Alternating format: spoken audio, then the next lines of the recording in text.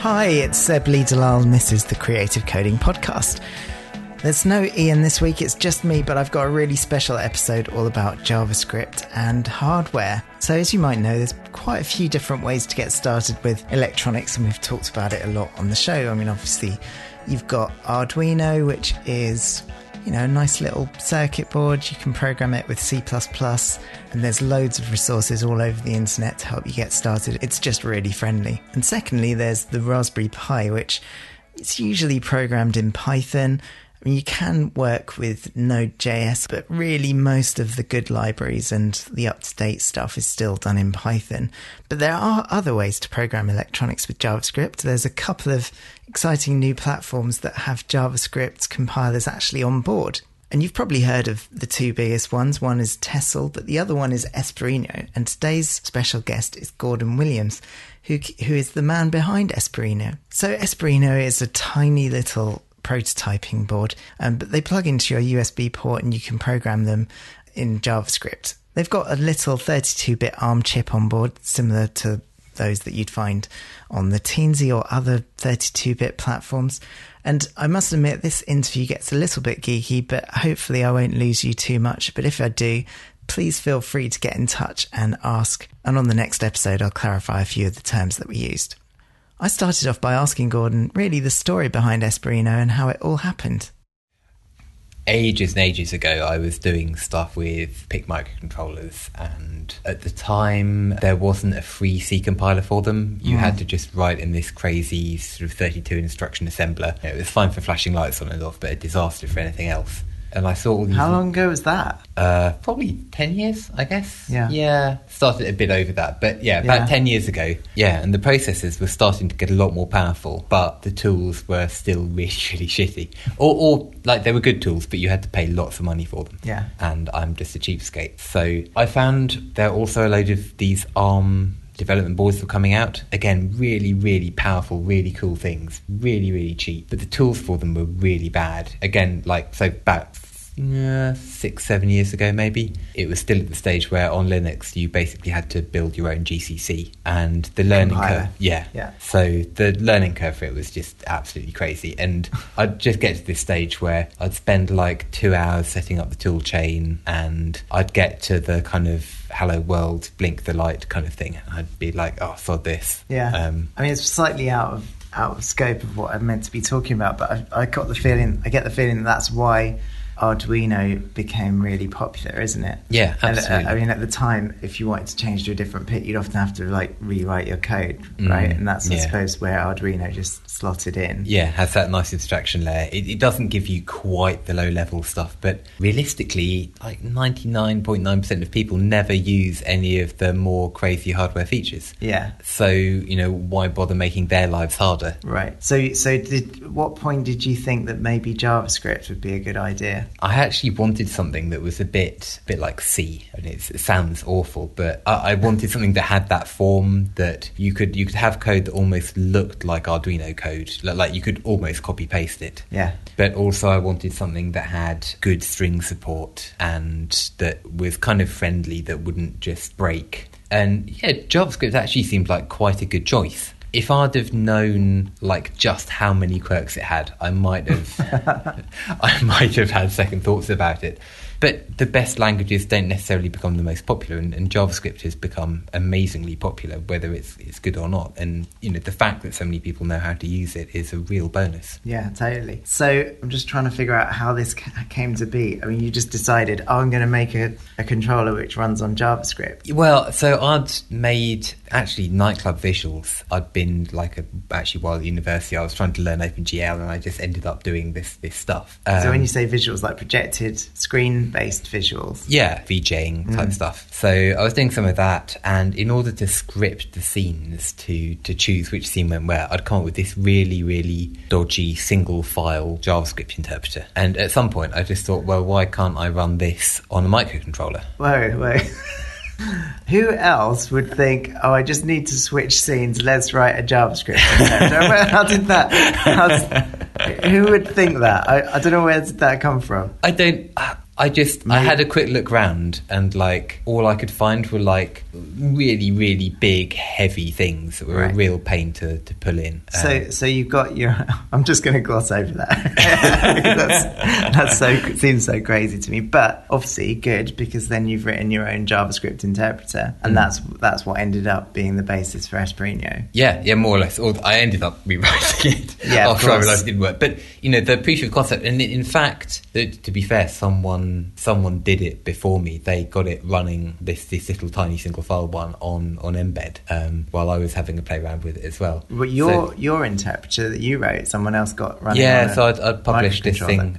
It's called TinyJS, but it really is horrible. But someone else had actually got it running, and I thought this is really, really good to have something that was actually targeted a bit more to it. Yeah, so you decided to actually make your own little boards at that point, presumably. Yeah, so I actually spent a year with producing it for a whole bunch of other people's boards. I thought it'd be really cool just to have this thing that would run on as many of these boards as possible, and and just to get people started in, because the tool chain was such a mess at the time. And so when was this? 4 or 5 years ago, I think. Right. So just before the Kickstarter, I'd had this idea that I might be able to make it freemium or something, to charge for the ability to save the code. And realistically, it was awful. I made £30, I think, in the entire year. It was a complete disaster. And one of the reasons was that actually, and the situation has got a lot better now, but to even write the binary onto the board, you needed to install special tools, and they were really not very user-friendly. So that thing I was trying to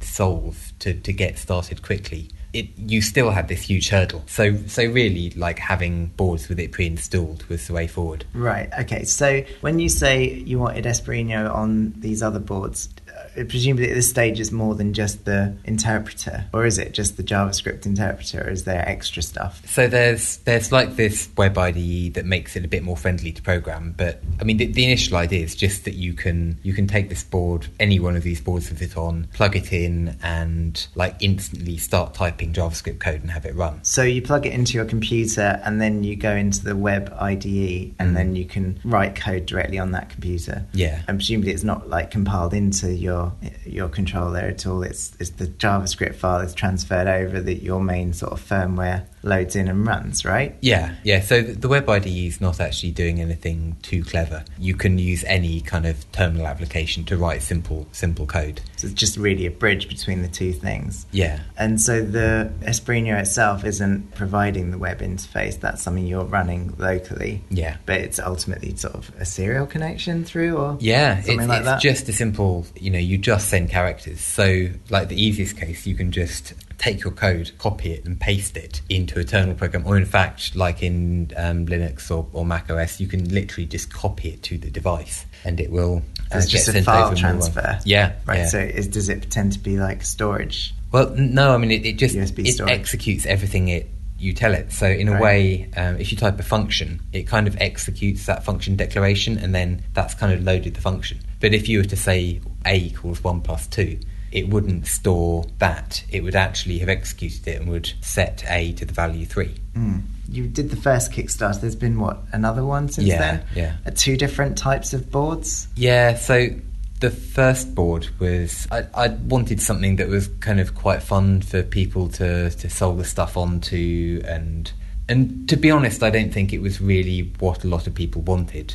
I learned a lot after seeing how people started using it, and ST, who make the chips, while I was actually in the process of shipping out the first boards, they came up with a chip that was quite a lot smaller and more powerful and just better all round. So I thought I'd make like this smaller board with it on, with the pins pre-installed, because a lot of people don't want to get into soldering. It's nice just to be able to take this thing, poke it on a breadboard, and just push stuff into the breadboard. Right. So in its current format, it's really small, isn't it? I've got one.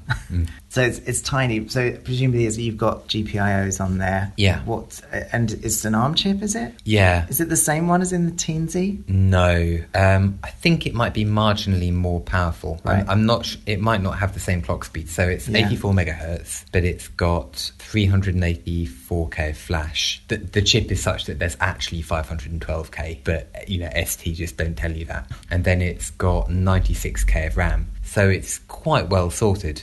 And then because you're running the interpreter, I mean, it's got pulse width modulation on pretty much all the pins. It's got a bunch of analogs, serial, SPI, I2C, but you can also do things like you can do software SPI, you can do software pulse width modulation on any pin. So it just kind of makes things a bit more friendly. Yeah, and I've done a lot of work with Arduino and electronics on Raspberry Pi, and I guess what you need is like good libraries, isn't it, for a lot of the more complicated hardware components, you know, like the LED driver chips or, you know, the wireless chips or whatever. Have you managed to build up quite a good, strong collection of libraries? Is it from the community, or are you doing it yourself? It's a bit of both, actually. Yeah.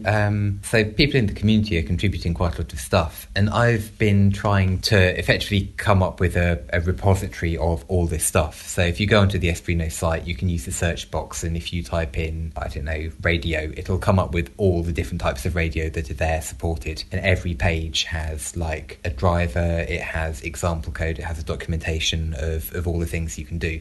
And that was something that I found really difficult with Arduino. I mean, things have improved massively, but when I started, they didn't actually have very many libraries on the Arduino site.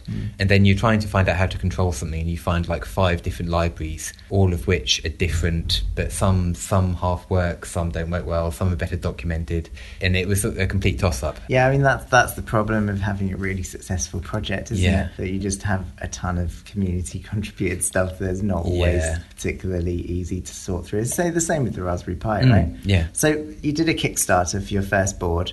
Presumably people were very excited about the prospect of programming electronics in JavaScript, right? Do you think that's what really captured people? I think so, yeah. I mean, I think it was probably kind of the ease of getting started. But yeah, I mean, there was definitely a lot of interest from the point of view of Internet of Things type devices and stuff like that. It's kind of an ongoing thing, but in a way there are so many different platforms for getting on the internet at the moment. You know, I don't really want to, or didn't want to pick one horse in particular, because I could have picked, I don't know, these sort of Nordic NRF24 chips, and actually it would have been a complete disaster because nobody uses those anymore. What's that? Is that a Wi-Fi chip or? No, it's kind of that one's a 2.4 gig radio, right? And effectively it's the precursor to Bluetooth Low Energy, right? It's almost the same sort type of radio, but no standard. So how much funding were you trying to get on your first Kickstarter? I had no idea at all. It was actually on Kickstarter though. Yes, yeah. So you had to put in an amount, right? Oh yes, yeah, I did, didn't I? I think I put in about 10,000. Yeah, which would have been how many? Like 1,000 boards or something? Only about 500, I think. I think they were about £20 on the first Kickstarter. And I think it did really well, didn't it? Yeah, it got just over 100,000. So that was amazing, because it probably wouldn't have, but it just got there right at the point, and like everyone seemed to really get behind it and just want to push it up to 100. So how many boards did you have to make? Like 5,000? Just doing some maths in my head there. Yeah, it was. Is that right? I did some kits as well, so it wasn't just the boards. Right, so I think in the end, I ended up getting 4,000 made, and then I think I actually had to ship about 3,300. I presume that was kind of a crazy learning curve, like trying to, you suddenly had to be in the point of view of like manufacturer and distributor, and totally. And to be honest, I was really lucky. The company I'd used called Seed. Seed Studios in China. Yeah. I'd heard a bit about with them 3 before. E's. Yes. Seed. Yes.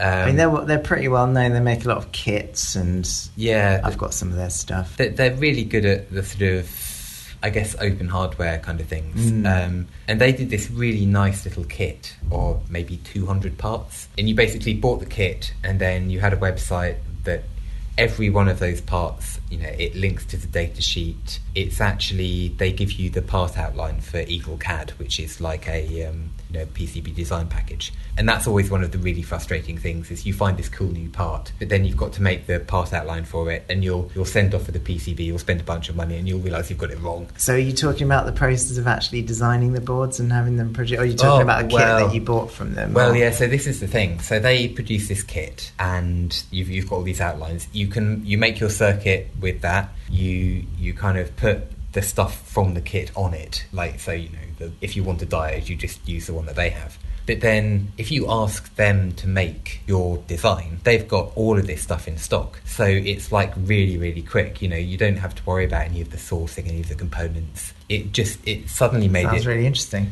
Yeah, it was amazing, and I completely fell into it because the second one I got made in England because I thought, hey, it'd be really cool to do something, you know, in the country. And you know, the company was fine, but I was just exposed suddenly to sourcing all of this. You know, every single component you had to get the part number and a distributor for, and the right distributor, and then you like, so you're making 4,000 boards, but then these things only come in packets of 3,500. You end up with, you know, having to buy 7,000 of these stupid diodes that you can't do anything with until you use them all up. So I'm not sure I'm that familiar with the first board. Obviously, I know the second board, which is like super compact, and it's got the sort of cut-out edges for putting pins on and it's for soldering directly to other boards, really. Yeah, it's so tiny and it just slides into your USB.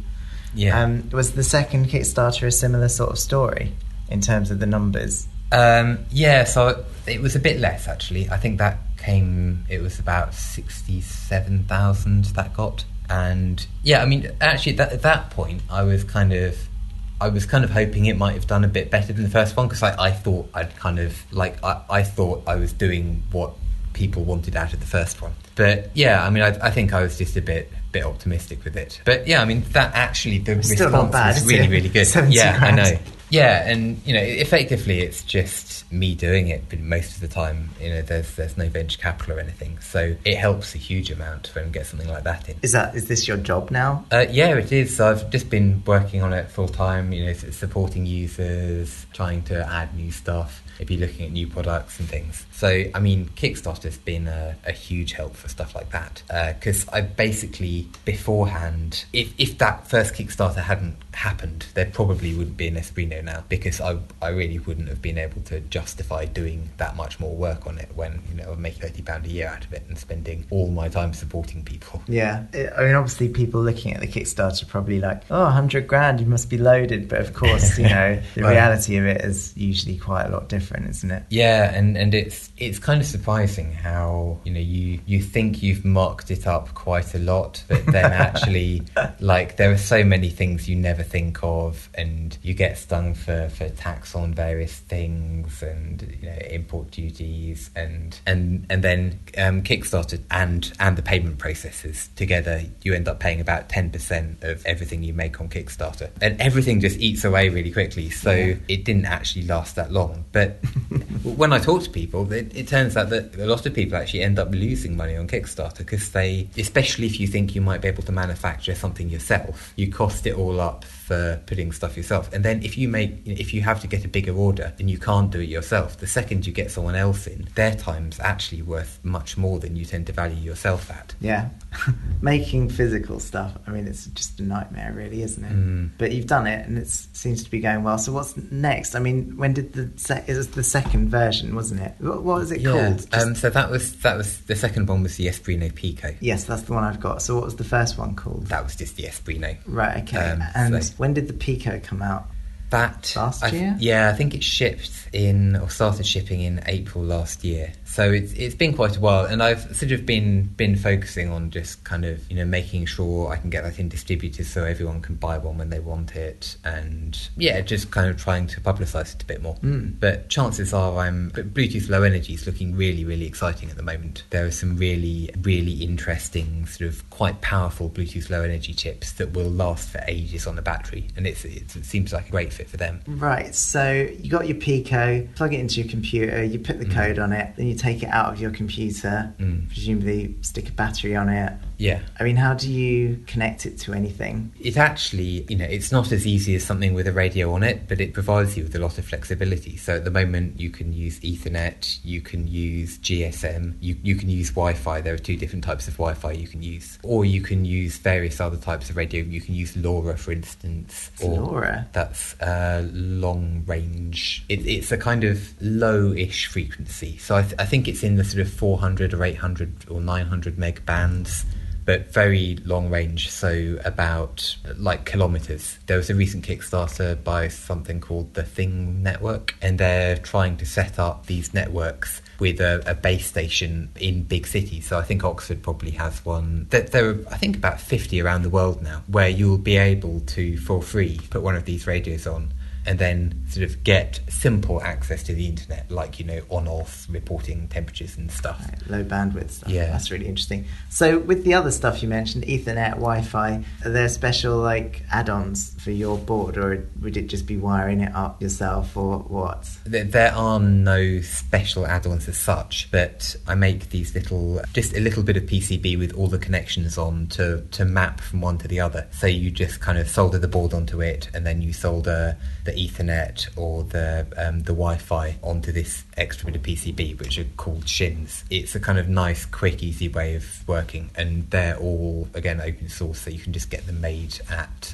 somewhere like OSH Park, or I do sell them, but because I'm in the UK. So if I get a Wi-Fi, you were talking about the ESP8266, so you can connect that and communicate over serial? Yes, so that's the best one, actually. And the nice thing about that is that you only need 4 wires. Yeah. You just ground, power and serial. And the Pico, because I was shipping ESP8266s to some of the backers, I had to really bump the power supply up. So the power supply in the Pico is good enough for you to just be able to connect the ESP8266 right to it. Yeah. Because the Wi-Fi can draw, I think it's almost 400 milliamps peak, like for fractions of a second. So I think I've probably talked about the ESP8266 on the show before, but just to remind everyone, it's a really cheap Wi-Fi chip, isn't it? Yeah, it's kind of like a Wi-Fi chip with a microcontroller on it as well. And so a lot of people are programming it with Arduino, and it's got a few GPIOs and an analog input and all that as well. Yeah. But you're not talking about that, are you? You're talking about connecting it to a Pico, but you can program a ESP chip with Espruino, right? Yeah, so you've got a choice now. So usually you would put what's called the AT command firmware on it. So the AT command firmware on the ESP8266 is firmware that talks over serial, so any of the network stuff connecting to Wi-Fi or even sending data can all purely be done over a serial connection. Yeah, so it's a little bit like if you were talking via an old school modem or something. It's a bit like Fermata, isn't it? Yeah, I suppose so, a little bit. So you've got that, and usually that's the firmware that comes pre-installed on them. Yeah. But actually, some really committed people in the community have ported Espruino over to that board itself. So you've now got this, microcontroller with Wi-Fi, which you can get for just a few dollars. You can put Espruino on it, and you can program it in JavaScript. You can even program it via Telnet. So, it's completely a really neat little solution. So I'm just trying to figure out how you'd actually connect to that to start with. Yeah, so... Because with the Pico, you can just plug it into your computer, but with an ESP chip, how do you... Well, they can be a wireless access point. So, right. I forget exactly whether this is enabled at the moment. You might have to use a USB to serial converter to set it up. Yeah. So you have to connect to it first of all over serial. Yeah. But it is possible for there to be a build where it's an access point first, and then you can just log on to the access point and then configure it from that. So that's really exciting things with that. You don't get quite the same amount of free memory you would, because obviously it's quite a powerful processor, but it's spending half its time doing Wi-Fi, and Wi-Fi always gets priority, really. I was quite impressed with how much EEPROM there was on it, if I remember correctly. I'm not sure there's much EEPROM, but there's a lot of flash. Right, flash, yeah. That's what I was thinking of, I think. Surprising, more than some of the Arduinos even. Yeah, more than a lot of them, I think. So I think mostly the firmware uses the bottom 512K. Yeah. And then you can have over-the-air updates, which can use the upper 512K, so that you can kind of upload stuff to it, and if it breaks halfway through, it doesn't break your device. Sure. But so that's like a megabyte. And then I believe that a lot of the ones you can buy actually have 4 megabytes of flash. So there's loads of stuff left over.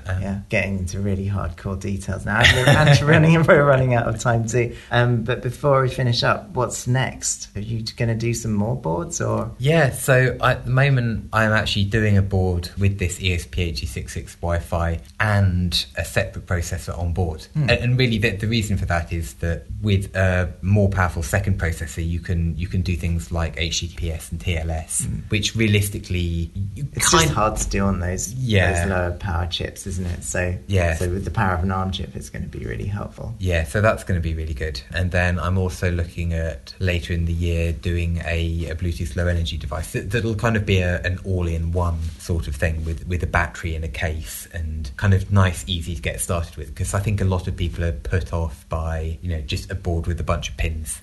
It would be nice to be able to open up doing fun home automation stuff. And are you going to kickstart those as well? So I'm not kickstarting the Wi-Fi one, but I'm thinking I might do the, in fact probably will kickstart the Bluetooth low energy one, because there's kind of a bit more to it in a way in terms of design and trying to get a case and everything.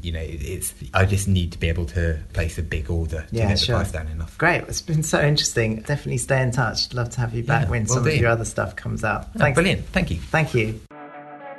Massive thanks this week to our special guest, Gordon Williams, and you can find him on Twitter at Espruino, and that is spelt Esprino. You can also follow us at cc_pod, me at seb_ly. If you're enjoying the show, then please consider supporting us on Patreon. Your donations really help to keep us going. You can get us there at patreon.com/creative coding. Thanks so much for listening. Bye.